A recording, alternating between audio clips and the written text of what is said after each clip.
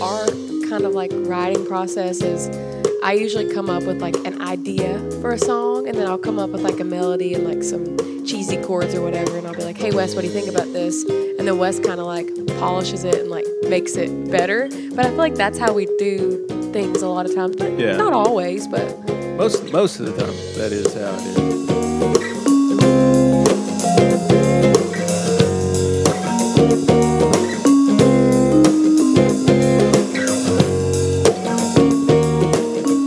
Hello, I'm Jim Fox, and welcome to the Luminovation Podcast, where we shine a light on innovation, creativity, entrepreneurship, and the creative people who make our world a better and more interesting place to live.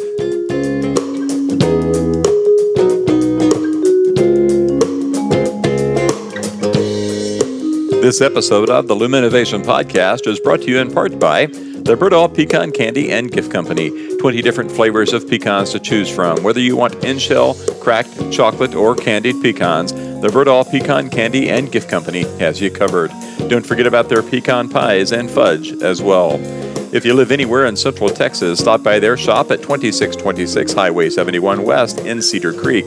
If you live anywhere else, keep in mind that they mail pecans all over the country. Give them a call at 1-800-518-3870 or go to berdahl.com. That's BERDOLL.com. All of the pecan products are grown, prepared, and cooked right there in Cedar Creek by the Berdahl Pecan Candy and Gift Company.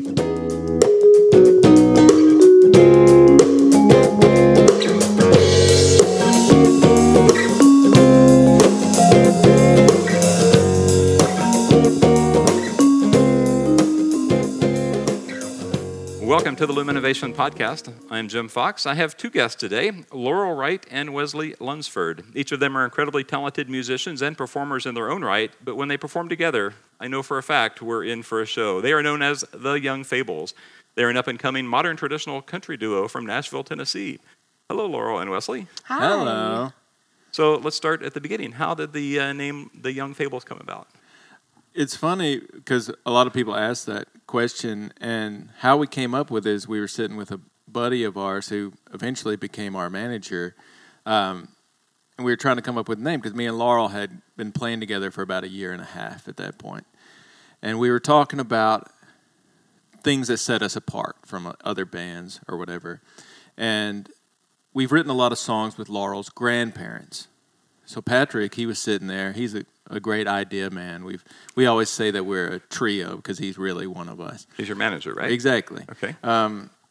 He was thinking about this, and we were talking about that idea of how we write songs with our grandparents, and he was like, well, let's use that, where you're taking their old stories and you're making them new again. And he just came out with it. He's like, what about The Young Fables? And we were like, that's perfect. That's how we came up with it. Yeah. The term fable is kind of antiquated in itself, right? You don't go around every day using the word fable. You guys do, of course, because it's your name, but it's a term that most people don't use. No, I mean, I never used it before we were the Young Fables. And that's why I think I liked it. It fits, it fits what you're trying to do, and that's definitely really cool. So let's back up a few years or decades. You started playing and singing at a very young age, 3 or 4 years old, and picking up guitar about 10 or so, right? Yeah, that's right. You did your research. I did my research. I tried to do my research. You didn't even look down at your paper for that. I'm very impressed.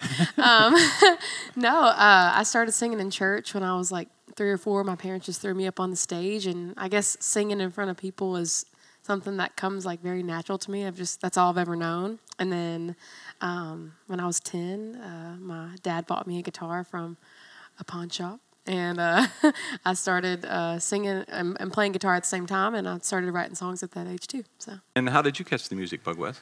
I don't know. Like, my family loves music, but none of them are really like musicians. My brother can play guitar, and my mom can play piano in church and stuff, but they just love music. I don't know how I sort of got so into it. My mom bought me a guitar when I was 13, I think, when I was for Christmas one year, and we didn't know any better, so she bought me a right-handed guitar. Okay. But I played it upside down, not knowing any better, for a year. Yeah. And my brother came into my room, and he was like, you know, that big string's supposed to be on the other side. And so he helped me restring it, and then I was really just like obsessed. So wasn't there an incident in one of your recording sessions where you kind of pulled out the wrong-handed guitar thing and it impressed a few folks? That was, yeah. When we did our last record, we did it with guy named Mitch Dane, who was the greatest recording experience I've ever had. Me too. And when we first met with him, we were just meeting him. We were meeting a lot of producers because we were trying to figure out who we wanted.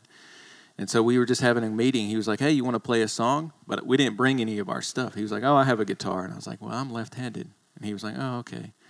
And I was like, well, this is an opportunity. I better do something. So I just took his guitar and like sort of messed with it for a minute and figured out the bare essentials that I could play on my part. And Wes is being it. modest. He knew he could. Wes can do anything, literally. No. He flipped that thing upside down, and it was a left-handed guitar. It was no big deal, seriously. But by the time we finished that song in the meeting, we had already booked dates for recording. We were like, this is it. This is perfect. That's pretty good. So it's those weird little tricks that you can do that the next guy can't that gets people's attention. So that's definitely cool. All smoke and mirrors. That's what I'm saying. Hey, whatever it takes, right? Fake it till you make it. Exactly. You spent 6 months in China playing R&B and jazz for the Chinese. How did they take American music? How did that work out? I loved being over there. And it was funny because I went over there and it was so well accepted and I had such a great time. My idea was to keep going over there. And this was before me and Laurel had met. And so I went over there for 3 months, and then they were like, you want to renew your contract? So I did for another 3 months. And at the end of that, they were like, you want to stay for a year? And I was like, that's awesome, but I'm going to go back to the United States for a little bit, and then I'll come back. So that was my idea, to sort of go back and forth. So I had that in mind, I guess, that you were just kind of randomly wandering on your own, but you had a contract there. You were doing a professional gig of some sort. Mm-hmm. Wow, that's kind of cool. It was I loved it. I hope to go back and visit at with least. Me. Yeah, exactly. Hopefully we can get over there someday. When I was reading about that, I tried to imagine myself if I could maybe walk down the street to a bar and there was Chinese music playing. How would me as an American accept the foreign music? And I might like it from a creative sense, but it'd probably be hard for me to really get into it and really dig it. Did you get that sense from them that they were like, is it more of a novelty than a true passion? I don't think so. They love Western culture, really, and music, and it was just such a great experience that when, especially because we would try and do so we played a lot of standards and R&B songs and everything, and so we would back up the singers who would come in the club, and they would usually at least try and do one Chinese song, and if you did that, they were amazed. It was awesome. Okay. So you've played in China, but how about tell the listeners where we are right now? Oh God, where are we? Where are we? I mean, what's around us right now? We're in someone's house, right? Because last night you guys were a performer here at the house, doing a house show. Talk about the house show movement. It's been around for a while, but it seems like it's really picked up steam in the last, 5 or 10 years maybe, right? I agree. We started doing house concerts a few years ago. And we're in Texas right now. And Texas is the first place I ever heard of it. Yeah, me too. I had first heard of it from a band I know in Austin. In fact, they do the theme music for this show, so shout out to those guys. But that's the first time I'd heard of it. But yeah, it's been around for a little while. And how does that impact what you guys are trying to do, not only from a performer's perspective, but also from a business side? It makes sense both ways, right? For people that haven't heard of house concerts, they're always like, that's so weird. You go to people's houses and you play for the hosts and then the people that they invite or whatever. And it is kind of weird, but man, once you're in it and once you do it, it's kind of like the best way to kind of travel the world, the United States, and be able to build an actual fan base because, we love playing all types of venues. We play bars and really anything, but I feel like house concerts, I don't know, you have people that actually are coming for the music and to listen. As opposed to coming to have a beer and there's music in the background. Exactly. Yeah. People want to buy your merch and people want to sign up for your mailing list, and it's just a great way to build your fan base. That way when you're back in the area and you do play an actual venue, then you have those people coming and listening to you, and it just makes more sense for us from a business perspective, and also as artists, because it can be depressing going into venues and playing your songs that you worked so hard on for people that just don't really care, which is fine. We do that a lot, but when you come to a house concert and people actually care about what you're singing about, man, that makes it all worth it for me. And it's also you don't have to use your name to sell tickets because you have the power of the host and their friends, who most of the people who come to see you at a house show have never heard of you, never seen you, but the power of someone that they know saying, you should come hear these people. And, it'll just be in a house. We'll have a good time, potluck, Yeah.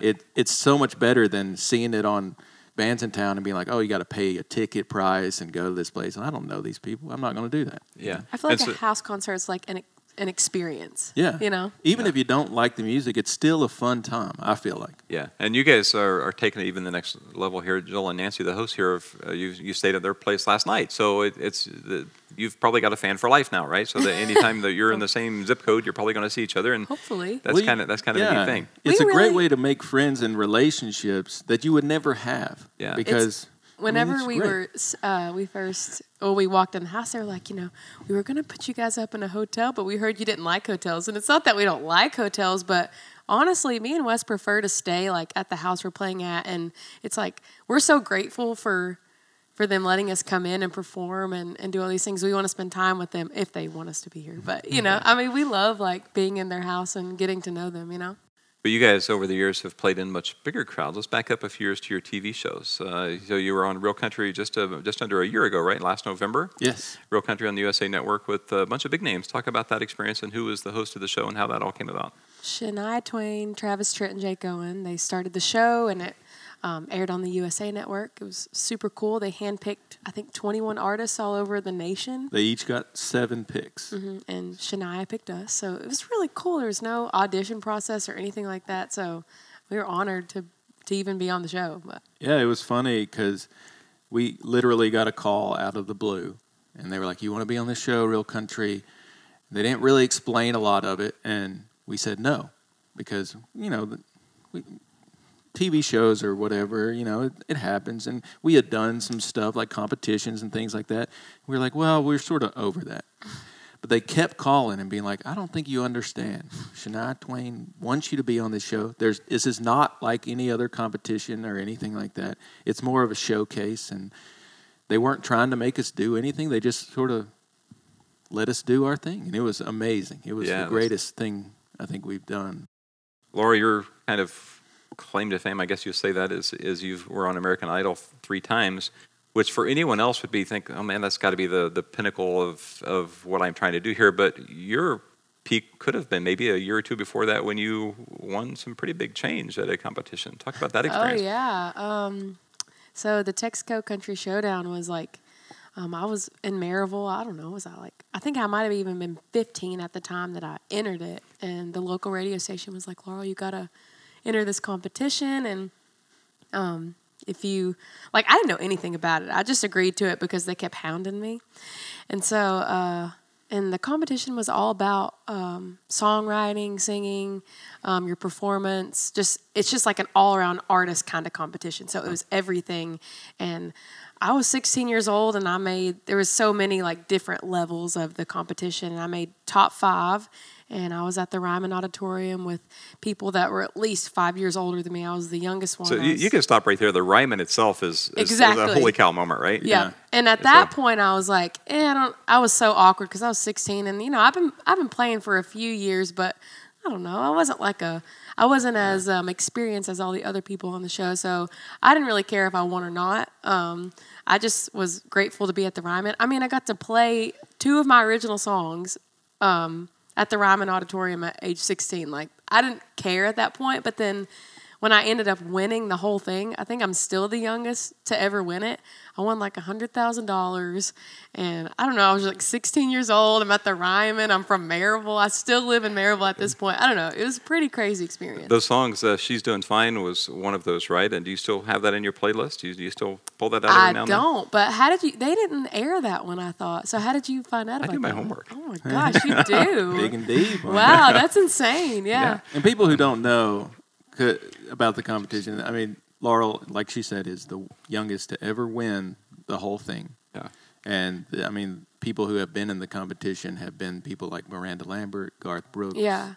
So I'm still so proud of that. This is a national, huge thing, And I'll show research again. Can't You See? Is that one in your playlist anymore? It's not. Okay. We have a few people from Maryville when we go home. They'll request it, but it's just, I don't know. It's one of those that I kind of wrote at a young age by myself, and it's not really a young Fable song or anything. So it's not that I don't like it. I just. But you're when you wrote those, you were in a different place, not physically, but mature-wise and all that, 15 or 16-year-old, different than what you are now? Is it maybe given a message that doesn't apply to you now, even with a different labeling of your band name? Is it mostly kind of a different place for you, or?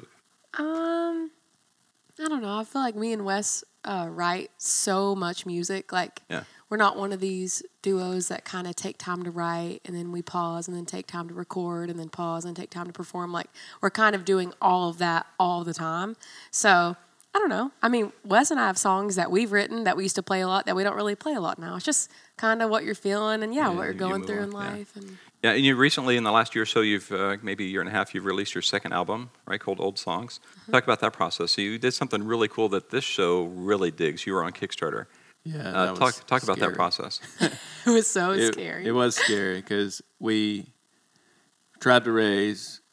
We set our goal at $20,000, and me and Laurel were like, "There's no way." We were kind of against This it. is gonna happen. And if Did anybody doesn't, you have any experience with Kickstarter at all before No. I mean, Okay. I've like been on the back end side Yeah. of Kickstarter, but never a maker side. that? So whose idea was it to say, let's do this, let's put it on Kickstarter? Patrick, our manager. Oh, and that he- guy. Yeah. That guy. And he believes in us so much. And honestly, like, I mean, we trust him with everything that we have. But when he was like, let's do a Kickstarter and let's set our goal at $20,000, I was like, no way. Because That's if you not know- going to happen. If don't you're a know dollar anything, short, you miss yeah. it all, right? Exactly. All of it. That's the thing Yeah. with Kickstarter. And you have if you 30 don't make days. it, you've got nothing. 30 days.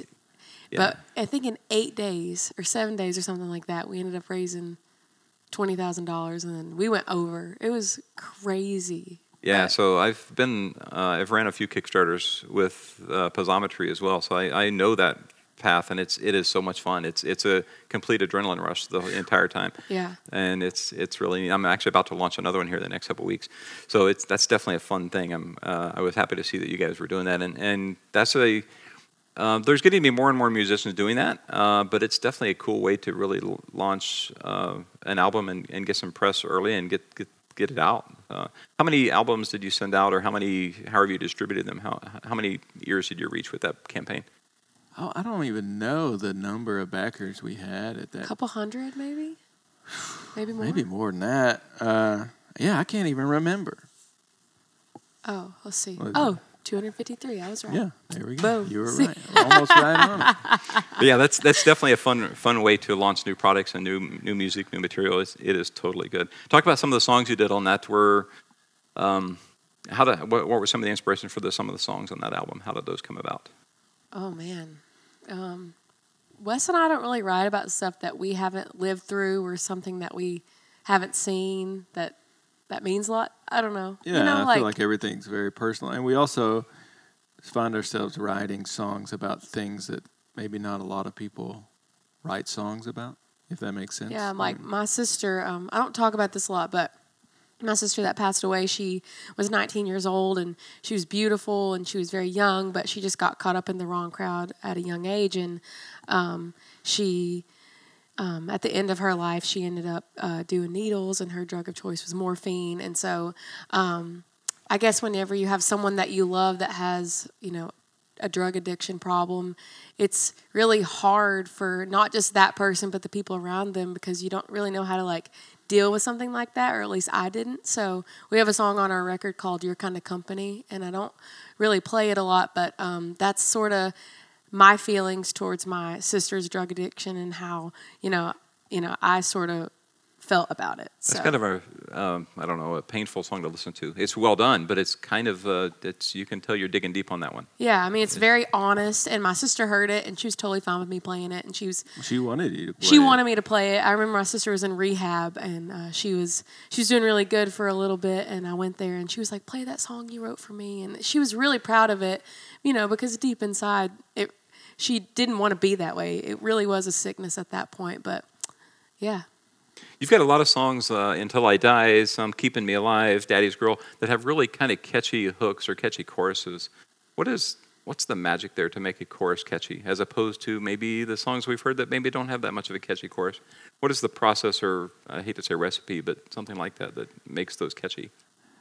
I don't know. To me, and this might be different for Laurel, I try not to think of a hook. Me too. Yeah. I think so many people and songwriters nowadays, and I'm not saying that we're good at it at all, but they get so caught up in like having some kind of catchy hook or like a little funny saying or something. I feel like the melody and the message shouldn't be tied down to some like, maybe I hate to say trite, but just some kind of kitschy But a hook thing. can be more than just the lyrical story. It could also be the cadence or the rhythm of just something that sticks in the earworm kind of thing. Yeah. Oh yeah. And what's the magic to making that? And perhaps there is no recipe for it. It just happens or it doesn't. But I feel like it happens or it doesn't. And Yeah. coming back to Patrick again, it's like a lot of times you get, I get so caught up in like what I want to say in a song that I forget about making it like, Interesting. And so then we bring it to Patrick, and he's like, I remember when we were writing "Keeping Me Alive," I don't remember what we had before, but there's a line in the chorus that says, "You've got some bruises, you've got some dents. Just when I think you're broken, you pick up the beat again." And that's not what we had before. Yeah, it but was I'm like, something else. oh my God, that like changed the whole song for me. Like you pick up the beat again, yeah. and then So "Keeping Me Alive" is a unique song. At least I view it as such, because certainly the history books are filled with songs about symbolic heart and love and all of that. But that song is literally about the heart. Yeah. It's about the organ, and it ties it in. It's really kind of neat how you did that. I don't think I've heard a song that kind of goes that direction with it. Well, thank you. Yeah, that's kind of neat. Where did that come from? What was that? I came in with like a cliche idea for a song that I just wanted to write a love song, and I was writing with Wes and Brianne that day, and nothing was really happening with like my idea, and then Wes sort of came in, let's like write a song to your heart, and I was like, oh my gosh, yes, this is why I love you. No. and what I love about that song, and we don't really talk about this a lot, is that it is a sort of a love song to your heart, but it's also there are certain parts in it where it's like, even when you're like it keeps you going, even if you don't want to keep going. Yeah, and that's where the kind of the double meaning and you pick up the beat again kind of thing comes. Where it's hitting both sides of that analogy or whatever. I'm running out of words there, but it's really kind of well done. I think most listeners, maybe not even consciously, when they hear a song, they automatically try to put the singer's voice or the singer's person in the story. Mm-hmm. But you guys co-write a lot of your songs, or maybe all of your songs. So how many of the songs that we hear your voice are actually songs about you, Wes? I don't know. I mean, like a lot of it is about us, but like they don't make them like you as one. Yeah, they don't make them as one. And a lot of times, like I feel like our kind of like writing process is, I usually come up with like an idea for a song, and then I'll come up with like a melody and like some cheesy chords or whatever, and I'll be like, hey Wes, what do you think about this? And then Wes kind of like polishes it and like makes it better. But I feel like that's how we do things a lot of times, but not always, but most of the time that is how it is. And even they don't make them. I remember Laurel, we were at my stepmom's house for Thanksgiving, and my dad had passed away at that point probably 2 years before that. And that was probably 3 years before. And me and my brother were down in the basement of the house, and that's where he like built motorcycles and had a sort of his workshop and stuff, and nothing had been touched. And Laurel's over there like writing down things she sees. So even that is sort of like, I've written songs about my dad that no one will ever hear probably, but it was her that sort of set the fire to write that song even. And that one's totally about me.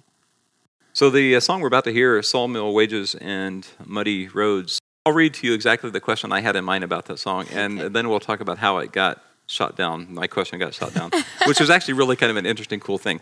The question that I had, and it's kind of in shorthand notes, is what's that story about? It seems like perhaps you're too young to have lived that story. So where do you pull that from? But it turns out that's correct, right? So we'll play a clip of that song now.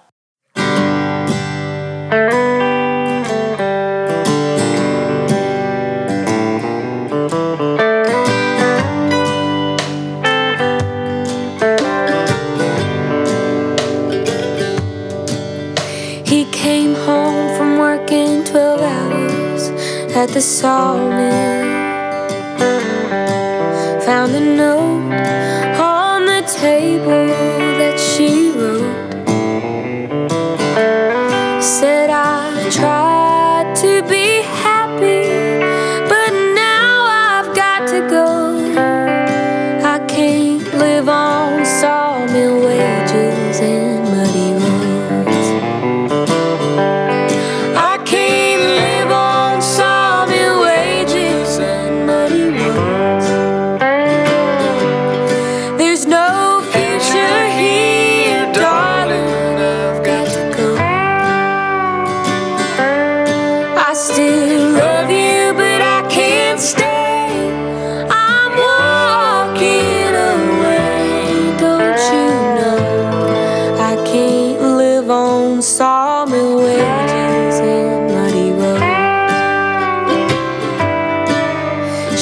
rode a trailway bus to Atlanta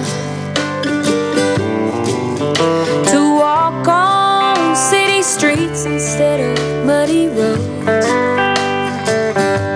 She said, I'm leaving the baby, 'cause there's a world I wanna know, and I can't see it on sawmill wages and muddy roads.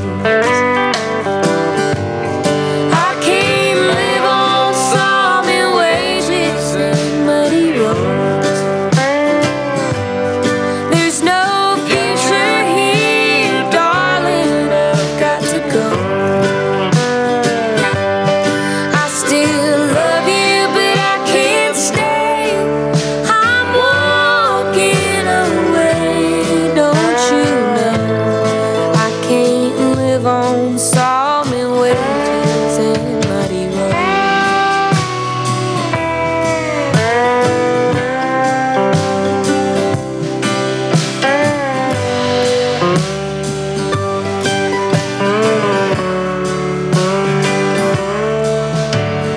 Baby, it's not you that I'm leaving.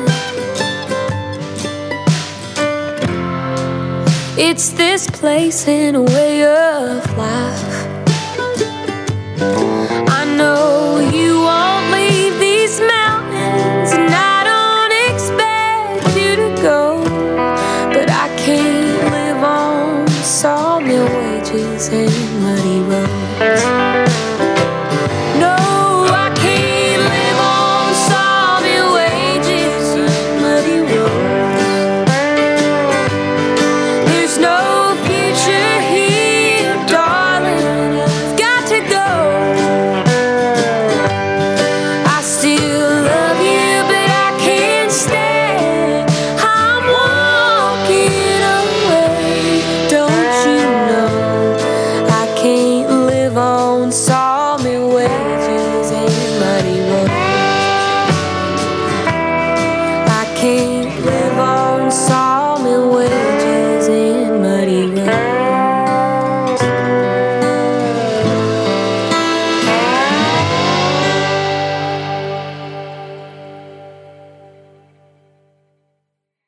Talk about that. Where did that story come from? So I think Wes said this earlier. We write songs with my mama and papa. And I was sitting with my papa one day, and yes, I am too young to know anything about sawmill wages and muddy roads. But he was talking about, it's kind of inspired by his dad. So my papa's dad, which would have been my great-grandfather. I never knew him, but he was like, he worked in the sawmill. And of course, like, not everything in this song is completely true, but that's sort of where it came from. So, I mean, how we write songs with my mama and papa, especially my papa, he just blurts out like all this stuff, and I'm just like trying to write down as fast as I can everything that he's saying, and then I sort of mold it into a song with Wes, and that's sort of how we came up with that one. And though it's not about me, and I really don't know anything about that, I connect with that song so much, like in so many different ways, just because it was my papa that told me the story. He tells so many stories, and I'm from East Tennessee, and it just reminds me of home, and just the chords that we put with it. It's just so simple, and it reminds me of like real classic country music. And I could tell in that description you had your eyes closed for much of it, where you were almost imagining the locations of that song while you're giving that last few sentences. Like in my mind, I see certain things when I sing that song, you know? So most of your songs, I'm going to guess, are like that, where they're, even if they're not directly about you, they're pulled from people or things or events near you.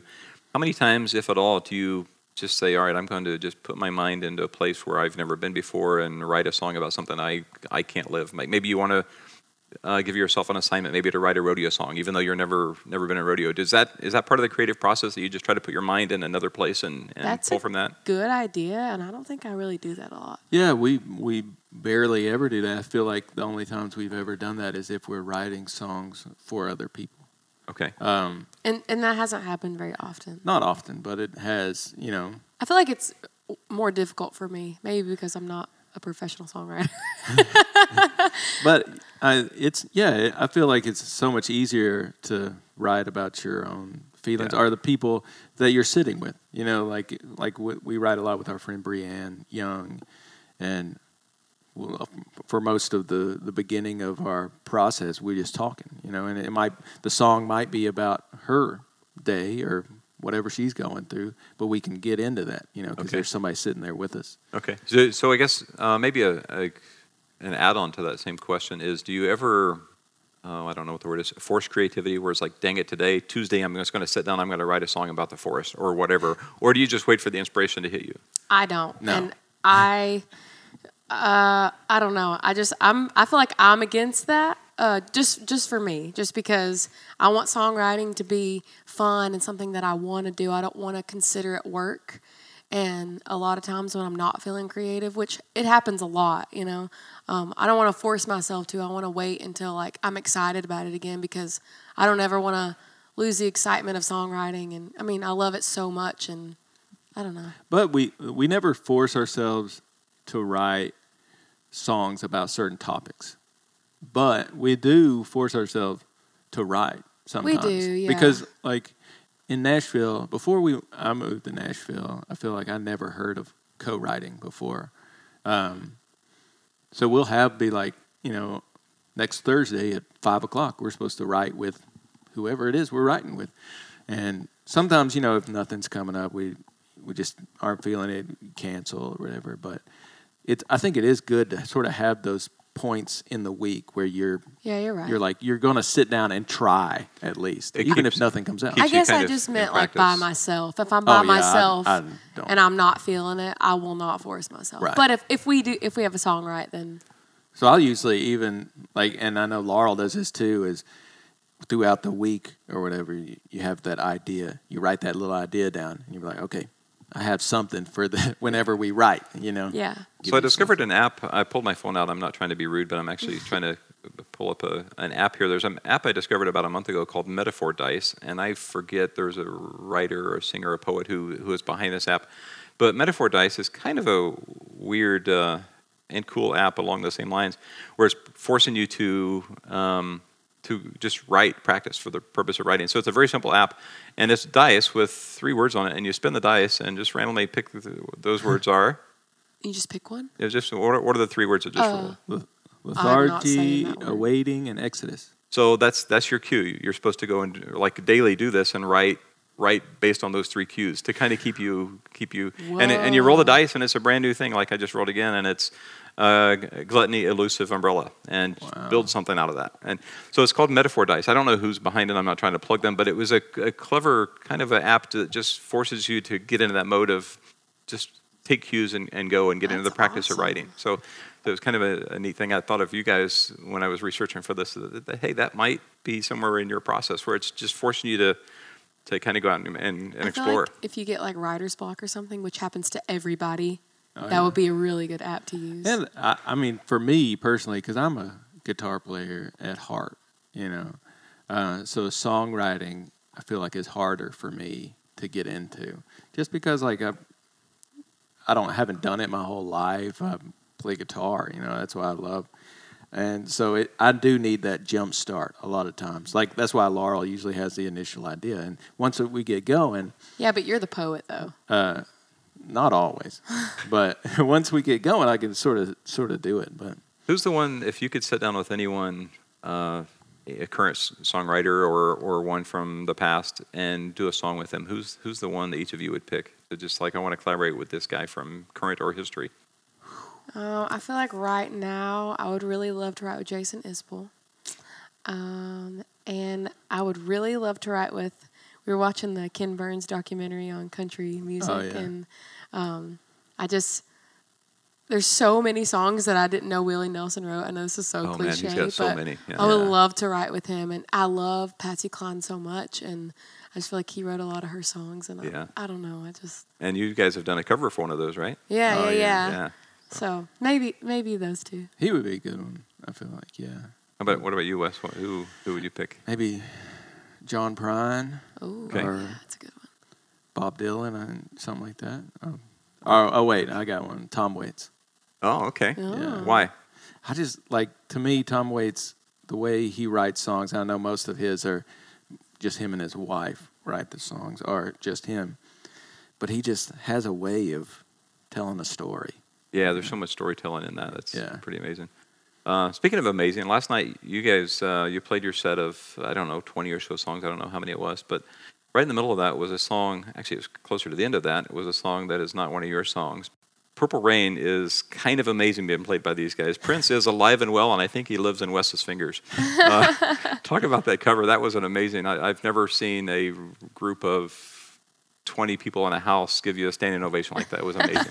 Talk about that cover. Us either. That's one of those songs, and it's like when you see our show or hear our music or whatever, it's not one that would come up, I don't think, in a lot of people's minds. But I've always loved that song. And somebody just requested it one day, and we played it, and I was like, oh, this is going to be terrible because it's just me and Laurel. There's no drums, there's no bass, there's no keys, But it felt right, and we just loved it, and it's sort of stuck in the set. But Prince, I've loved his music.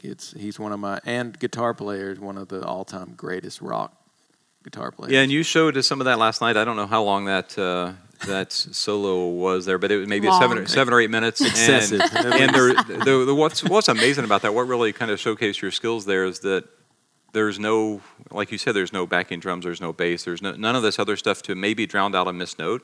Every Yeah. single note for 7 or 8 minutes, you're hitting well, and we're hearing every, and it just comes across amazing. And Thank you. That's it was. I was watching and listening to music, but I was actually more watching the rest of the room, and just jaws were dropping.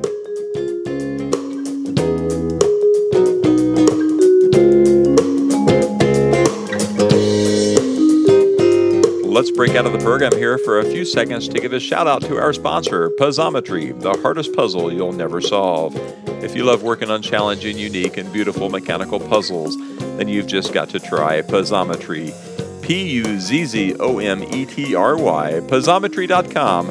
They have 3 different puzzles to choose from, and all are for sale at Puzzometry.com. Check it out. You'll be glad that you did. Puzzometry can also be found on Twitter and Facebook. I want to thank you for tuning in to the Luminovation Podcast, where we shine a light on innovation. Before we get back to the program, I want to let you know that you can find all of the episodes of the Luminovation Podcast on our webpage, Luminovation.com. That's L-U-M innovation.com, Luminovation.com. We are also on iTunes as well as SoundCloud.com.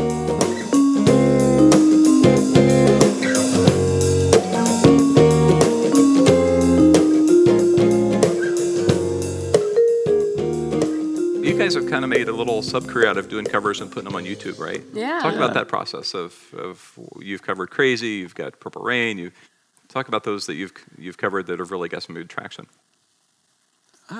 We just love, we love writing songs and we love performing those songs, but it's fun to have a break. And I feel like it's good for other people listening too, because, people want to hear songs they know a lot of times. Yeah, not just that, but I think it's important to show the listeners what your influences are, because it kind of makes your music make more sense to them when they figure out what you like. They're not like, what genre are you like? They don't ask anymore because they're like, oh, I get it. Yeah. And a lot of our covers, we do a lot of old school country covers. We do a lot of R&B and stuff like that, so it's all over the place, and I feel like people sort of, like you said, they understand where we're coming from, because we just released Ain't No Sunshine.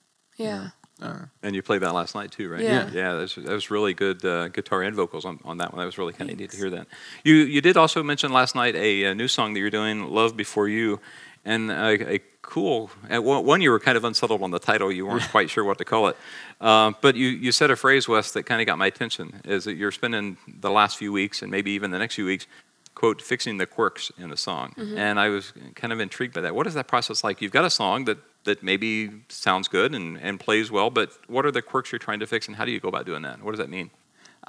What do you think? I just think that when we're sitting at home by ourselves and we're trying to work out the kinks or whatever, we did that. But then I also think it's important to play it live and sort of work out the extra kinks there, because you sort of see how it fits into your live show. I feel like that's completely different than just sitting at home and playing the song by itself. I feel like, we played it one way a couple days ago, and then I was like, maybe we should end it that way. It didn't feel right in the set. And then, I don't know, Yeah, we switched the ending up a few times just because of that. And I feel like nothing is real until you play it live. Yeah. I feel the same way. And that goes with anything like with guitar. You can practice something until you bleed, but until you play it in front of people, it's not going to be there. So, I don't know, maybe it's not even a conscious thing, but what reaction are you looking for in the crowd when you're trying to decide those things? A standing ovation.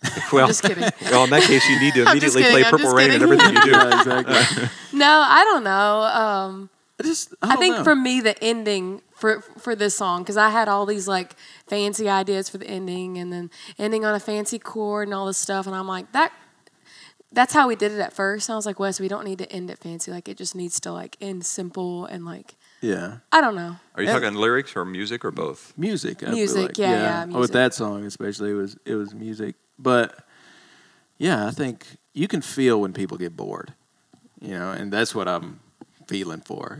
If somebody gets bored in the middle of a song or something Yeah. like that, or if it's too long or whatever, Okay, yeah, because you said fixing the quirks, and I was just the engineer nerd brain in me was like, well, what actually is I being guess the fixed there? length, Yeah. I think the words were good. If it goes over, I think- if people can understand, because a lot of times when you write a song, you know what it means, but nobody else knows what it means. Yeah. So you have to see if people like come up to you after the show and they're like, "Oh, I really like that song." Yeah. So you hit on something there too, is you know what it means, but maybe the audience doesn't, and depends on the song. Sometimes that's a good thing, sometimes it's a bad, because Right. a song maybe that is going to reach a wide audience is one that's kind of left open to mean something different to each listener. I love those kind of songs. Yeah. So, but how do you balance that, right? So you want to deliver your message, but it's kind of okay if someone interprets it differently that means something to them too, right? So how do you work on that? How do you figure that out? I don't know. I feel like every song's a little different. Yeah, we don't like plan for Because like that. we were talking about Sawmill Wages earlier. And to me, that's like straightforward story song. If that story gets across, you're good. But then like Keeping Me Alive is a song about your heart, but we never say the word heart in the song. So and a lot of times if we're not explaining it, somebody might take it as a love song or whatever. And I feel like that's fine. I remember there was this girl in Nashville, and she's one of our friends, and she texted me, and she said, I love Keeping Me Alive so much, and I loved that song, but she was like, when I found out it was about an actual heart, she was like, I loved it even more. So it's pretty cool that like she kind of figured it out on her own. Yeah, the clever wordplay in there is really, because it plays both sides of the analogy. It fits the love song and it fits the physical beating of the heart. It's really kind of well done. Definitely good. Let's go to the business side of things. Patrick Larney, talk about his role in your enterprise here. We wouldn't be the Young Fables without Patrick. Yeah. Like Wes already said this, but we consider ourselves a trio, not a duo. And usually he travels with us, and he'd probably be sitting in here with us if Yeah, he he was probably here. would be here talking with us. So what are the kind of things that he does that helps you guys focus on the music and not do the other stuff? Well, we're independent artists, so he's just our manager, but he does so much more than that. So he's our manager, and he does all like the manager things, but he also helps book us. Like he puts all of our tours together. So, I mean, I can book us regionally when I don't have to connect kind of the dots, but when it comes to like making an actual tour and like planning for that, it's hard to schedule it where it makes sense for us, where we're not like driving, 12 hours in one day or something. And he does all of that himself pretty much. And I mean, I help out a little bit, but he does all that. He does our graphic design. He has designed like all of our logos and had the idea for all of our pictures and album covers. He's taken a lot of our pictures and done most of our videos himself. Yeah, any YouTube videos that look good. He was like, it's Patrick. He worked for Apple for 10 years. Oh, okay. And so he was in the branding side. So he really has like he's an idea man. I mean, he has can all pretty the much ideas. do anything, and like not just mediocre. Like a lot of people will say they can do anything, but So he's got a unique spelling on his name, Patrick, right? Instead of an I, it's a Y. yeah. Yeah, so I told you guys last night, but a few days ago I was just looking through the statistics on SoundCloud for the podcast, and the people that are logged in when they listen, which you don't have to log in to listen to SoundCloud, but the people that are logged in, it shows up on my statistics on the account owner's name. And I was like, well, that's kind of a weird spelling. But I just kind of dismissed it. But it stuck in my mind as a weird Patryck. Mm-hmm. And then a few hours later, as I was researching for this, I got digging across, oh, look, their manager name is Patrick. Oh, wait, it's the same guy. And so it was kind of weird. There's like, oh, he must have listened to a sample of the show to see if he wanted to let you guys be on. So I'm happy to know that you made the cut, or I made the cut, rather. No, I'm happy to know I made the cut. Everyone. So, like, one of the ways that we're able to, like, focus more on music and just do our thing is, like, we're playing house concerts. We're going to people's houses that we don't know and that sometimes we've never met before. And Patrick really makes sure that, like, you know, like, we're in a safe place and we're actually going to get paid and things like that, where we can just go, show up, play our music, and then just move on to the next venue. But I don't know. For me, that Patrick has our best interests, so I feel very safe. Yeah, and him, it allows you to focus your energy on what you guys are good at. Yeah. So that's totally a good thing. So back in the day, of course, radio was king, and radio is still alive a bit, but that's not kind of the main focus of where people consume music now. How do you keep on the ball with that stuff, where it's all now about streaming, it's about downloading, and what do you guys have to do to help that process along, or does Patrick take care of all that stuff for you? We all talk about it, but it's hard to know. I mean, music business today is such the Wild West. I mean, all rules are gone. Yeah. You know, what made money back in the day does not make money now. Yeah. You know, so we're always, and that's what's great about Patrick, and we're always trying to find new avenues that haven't been thought of, or maybe do something a little different that can, you know, switch things up. Yeah, so you said that things that back in the day didn't make money did make money that don't now. There's one exception, and of course you reminded me of it last night, is you're still selling vinyl, which was making a comeback. What is up with that? Why is vinyl coming back? I don't know. Yeah, I don't know. I think it's because of people like Chris Stapleton and, like, It's such a, like, in a day and age. I mean, I'm a very physical person. You know, I want to look at it. I want to, like, feel the art, and the vinyl for music was the pinnacle of that. You know, CDs might be better quality. You know, it's digital but not analog. But still, but records, like, just for seeing the art and looking at the pictures and reading the lyrics and just feeling it, it's a ritual. Yeah, and I feel like people like that. And also, you can't get an autograph on a download. Right? Yeah, how does that work, exactly. right? So that kind of kills part of the fun of interacting with artists, is the autographs and that whole thing, and you really can't do that with downloads.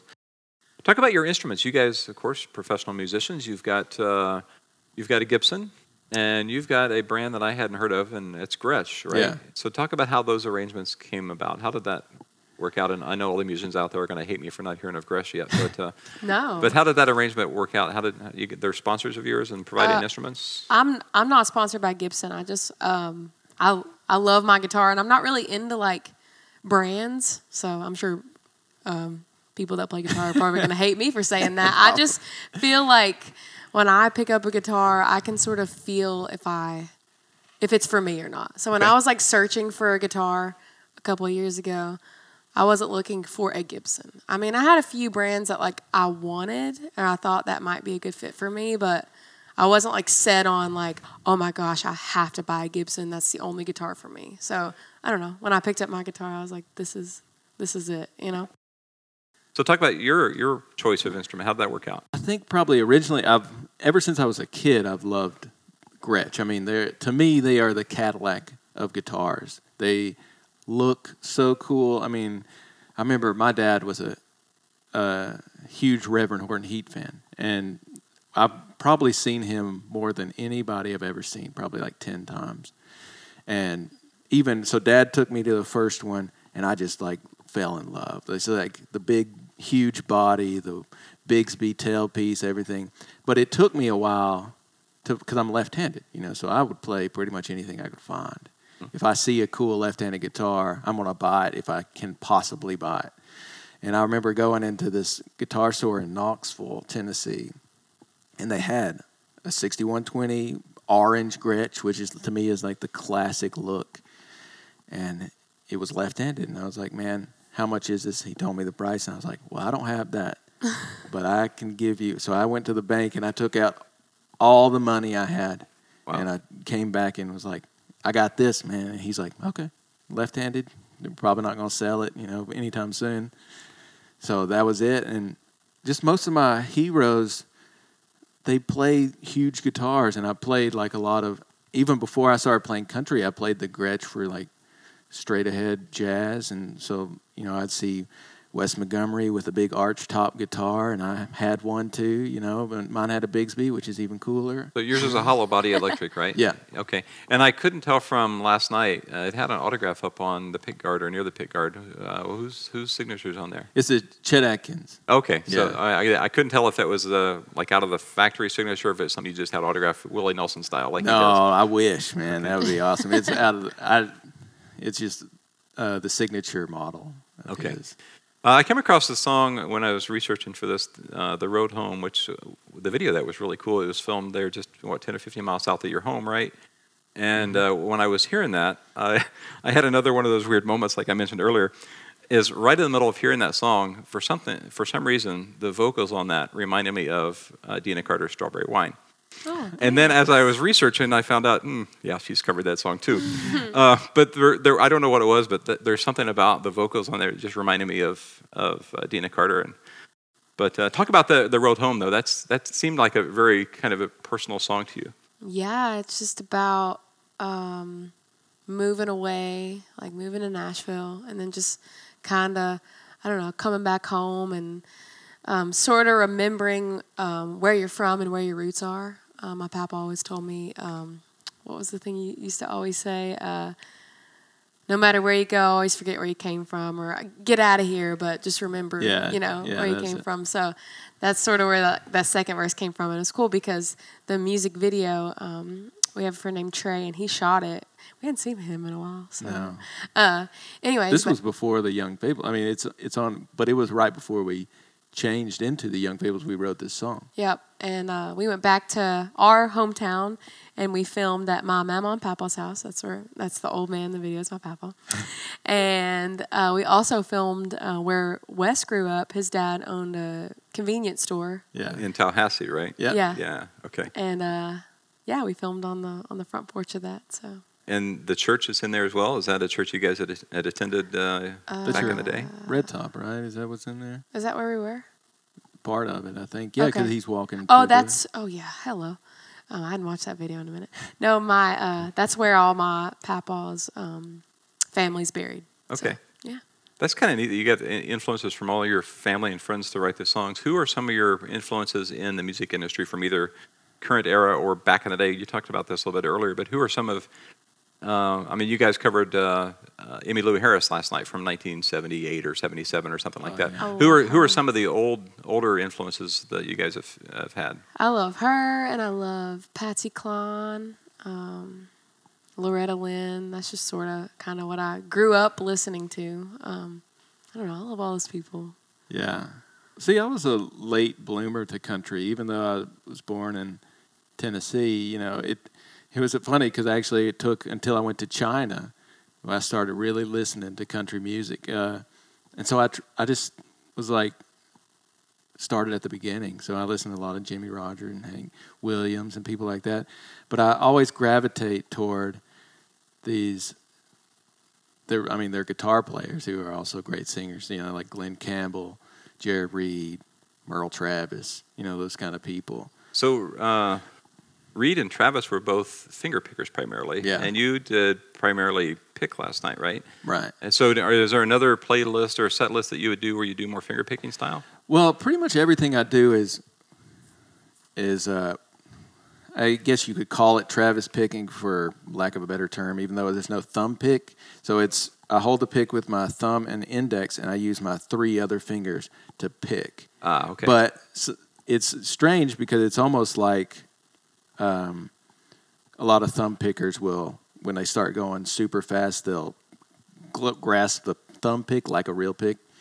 And so that's sort of what I do. It's sort of like a mash between the two. I think that probably comes a lot from like George Benson or people like that who do some finger picking but with the pick. I see. Also. Okay. And so Maryville is only about 10 or 15 or so miles west of where Dolly Parton was born. Surely she's been an influence on some of your music as well, Yes, right? of course. Yeah, she's kind of iconic, of course. She's We got amazing. to meet her. I've seen her, I think, at Grand Ole Opry and one other place years ago. Really? Just ridiculous, right? She's so good. And she's She's still so to, good. Yeah. It's crazy. Yeah, she's so down to earth, and like she's everything that you'd imagine Yeah. that she would be. Any books about songwriting? Do you study any of the previous songwriters and books I don't and really reading? read a lot. I'm sorry. I'm just gonna put it out there. I'm not. Okay. I think I've bought a couple of books on songwriting, but I've never made it through. I've never like. Oh, read you them, should I talk don't about think. the book that Patrick gave us. Oh, that it's you ordered. Tom Jackson, but that's like it's called live Okay. performance Okay. or whatever, and it's about building your live show. You know. I see. More than just the music, but just how do you Right. act on stage? How do you give the persona of an entertainer and all of that? Yeah. Okay. Which Okay. we got a lot from that. I didn't read book, it, but but- Wes gave me a summary of each chapter.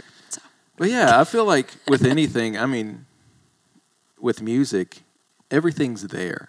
You know, you can, and it's funny when people talk about they don't like music nowadays or whatever. It's like all the music is still there. You can go and listen to every Robert Johnson song. You can listen to Jimmy Rogers. You can go back and listen to anything that's ever been recorded, and that's a lot of music. So you can learn as much as you possibly can from those masters, you know. Yeah. When I got thinking of that discussion point, one book that probably the only book that came to mind was a book called I think it's called The Tunesmith by Jimmy Webb. Oh, nice. And he was a performer in his own right, but he's really well known for writing songs from crazy different genres all over the place. He's written stuff for everyone. But I'd wondered if you guys had done any I'll homework actually on have to reading those. listen to that because I love Jimmy Webb. Yeah, it's I think it's a pretty thick book. It's 300 or 400 pages, but it knowing his catalog of songs, it probably crazy good details in there. It's probably quite good. You mentioned about reading a book maybe about your stage persona, and that reminds me of last night you mentioned the story with your ties. Wes, you usually wear a kind of an old school tie. Yeah. And you talked about that being a Porter Wagner style, or the original one was Porter Wagner? Yeah, it was. It was in our music video completely. It was the first time I'd ever worn one of those. Okay. And the lady who was our stylist on that video, she had found or had borrowed one of Porter Wagner's old ties. And it was like pink with rhinestones. And I just loved it. So, Porter Wagner, certainly for his era, he was a big star, but I tried to imagine, I don't know, pick a modern country star or anyone and have them dress like Porter Wagner did. And how quickly would they be laughed off the stage, right? It'd be hard to pull that off now. Oh, yeah. But it was amazing how well that worked then. It was all those old dudes like Webb Pierce with their suits and stuff. I just love that. So I think that's why I love the tie. It sort of harkens back without having to wear the jumpsuit, you know. You mentioned the video completely. You filmed in Nashville, just a couple blocks from the Ryman, there at the Gorin's Hat Shop. And why there? Why at the hat shop? What was the story you're trying to tell there with the two characters in that video? That's a good one. Most of the people don't talk about the hat shop part of the video. yeah, You could talk about the actual hat was Patrick's grandfather. Yeah, there was a name inside that hat, Yeah. right? There was a name written inside there. it was, but it was my. I think we put my papa's Yeah, your name. papa's name's in the hat. Yeah, I don't so remember what the name was, but it was the camera kind of zoomed into Yeah. that name it a was little bit. Patrick's grandfather's hat, but Patrick actually wrote my papa's name in the hat. Okay. Just because the Young Fables, he wanted to put a little, he calls them Easter eggs. He puts them in all of our stuff. But he wanted to sort of touch on the Young Fables and whatever. So Yeah, you mentioned Easter egg, and I got a chuckle out of that video. This is not the performance, not the song. The song was great. But in the background, about halfway through the song, over your right shoulder, as you're walking through down the street, there's a dude that pulls out a cigarette and does a magic trick right over your shoulder. What is up with that? That was just he was on the street. Nothing that was night. planned, but what you didn't see was him flipping off the camera On the third take. On the third take, because we were taking up his space in the side. But I just got a kick out of this. I wondered, is that planned or not planned? And you told No. us last night that it wasn't. So tell that story like you mentioned last night of how that video came to be. It was crazy because Patrick had the idea for us walking down Broadway, and that way we could gather a lot of people together without having to spend a lot of money, and just have a big crowd, and whatever happened, it would be we planned it. And so we had Laurel on one side of the street, and she would walk down, and we had the camera backing up, and everyone who was not like me and I think there was 2 or 3 other people would stand in front of the cameraman to make sure no one hit him, so that we could get a continuous shot going backwards. And so we were like pushing people out of the way. And at first it was fine because, not a lot of people were there, not a lot were hammered yet. And so I was on one side of the street and Laura was on the other, and we would do that. So about the 3rd time, we figured out that was the last time we could do it because, we had gone through enough times. People were getting mad and like flipping off the camera, and we had no permits. We weren't trying to do anything, so I can understand why they were getting mad. Yeah, it was kind of really well done. And as I was watching, I was trying to decide planned or not planned. I couldn't tell. And then I got thinking, man, the guy doing the cigarette trick, there's no way that's just spontaneous, but I guess it just was. It was. It really was. And when we saw that, dude, like we looked back at the footage. We saw him while we were doing it, but I wasn't paying attention. I was trying to make sure that no one was hitting the camera. It was like, man, how could we have even gotten that? It was awesome. All right, so here's where you get a choice. Do we want to put in a clip here of Completely or the song 2? What do you Your think? choice. Yeah. All right, let's do 2, and so we'll play 2 right now.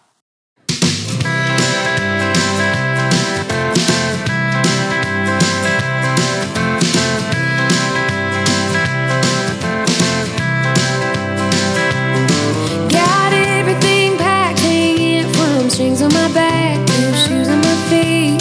Not a care in the world, just a small town girl who dances to her own beat.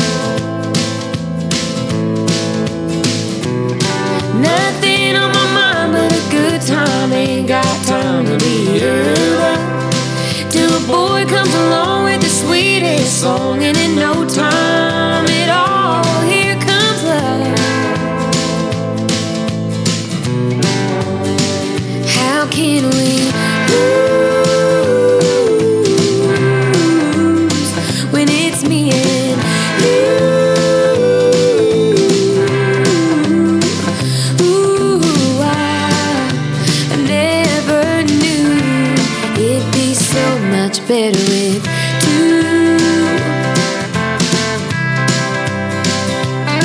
We ain't got much, but this pickup truck will take us where we need to go. Stations we pass, but no money for gas. I'd be okay with running out on the side of the road. How can we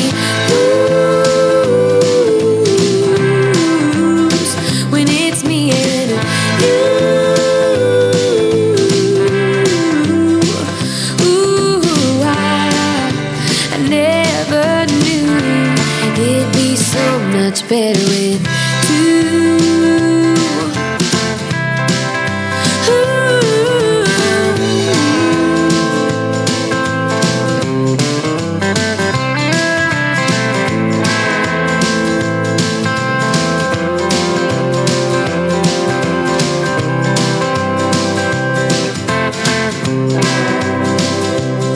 We're just 2 nobodies living in this big hell of a place, but with your hand in mine it'll be just fine. Ain't nothing that I couldn't face. How can we lose when it's me and you? Ooh, I never knew it'd be so much better with 2. It's so much better with you.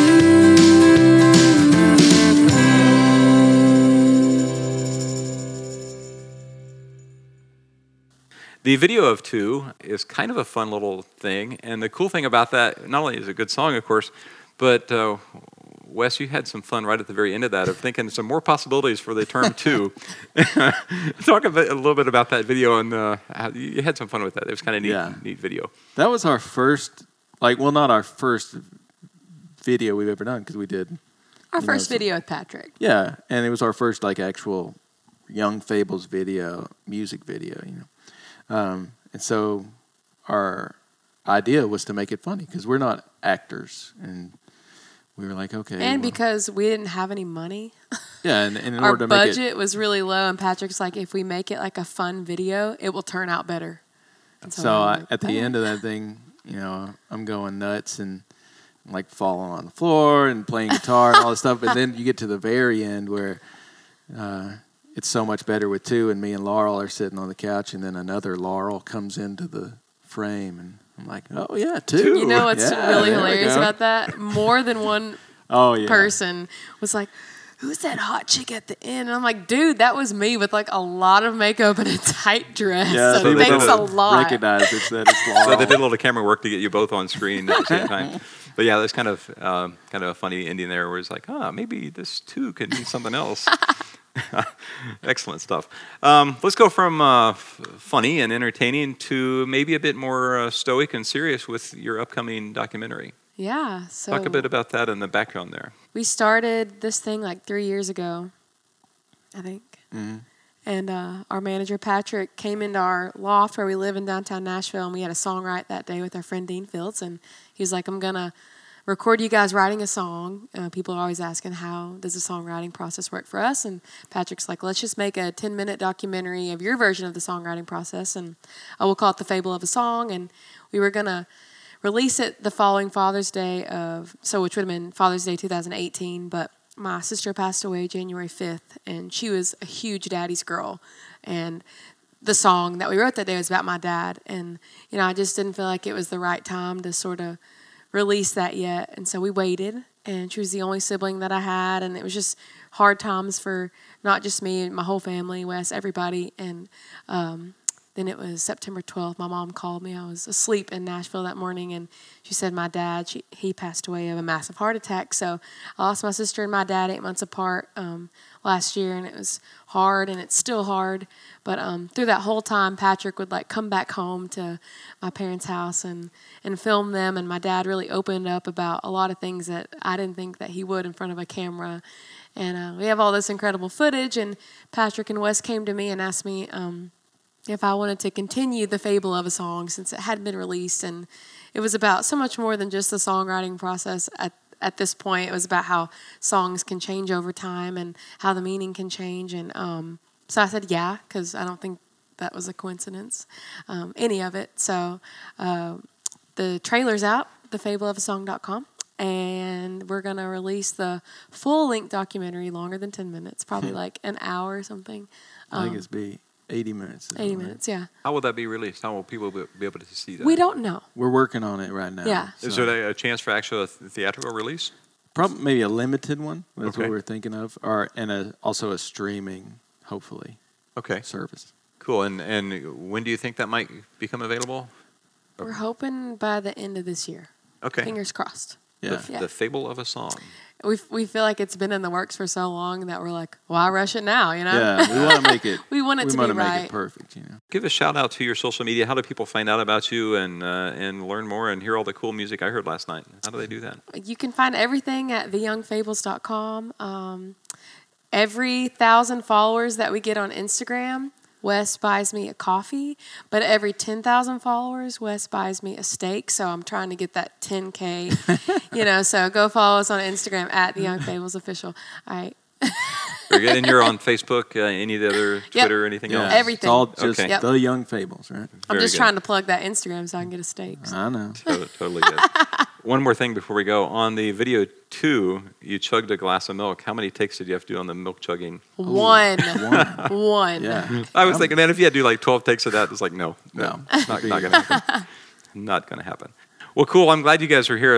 Again, the show last night was amazing. I'm glad we met up today to do this. And Thank you so much Yeah, for thanks having for us. having us on. Such amazing music. The Young Fables, theyoungfables.com. Thanks, Wes and Laurel. And thanks for listening to the Luminnovation Podcast.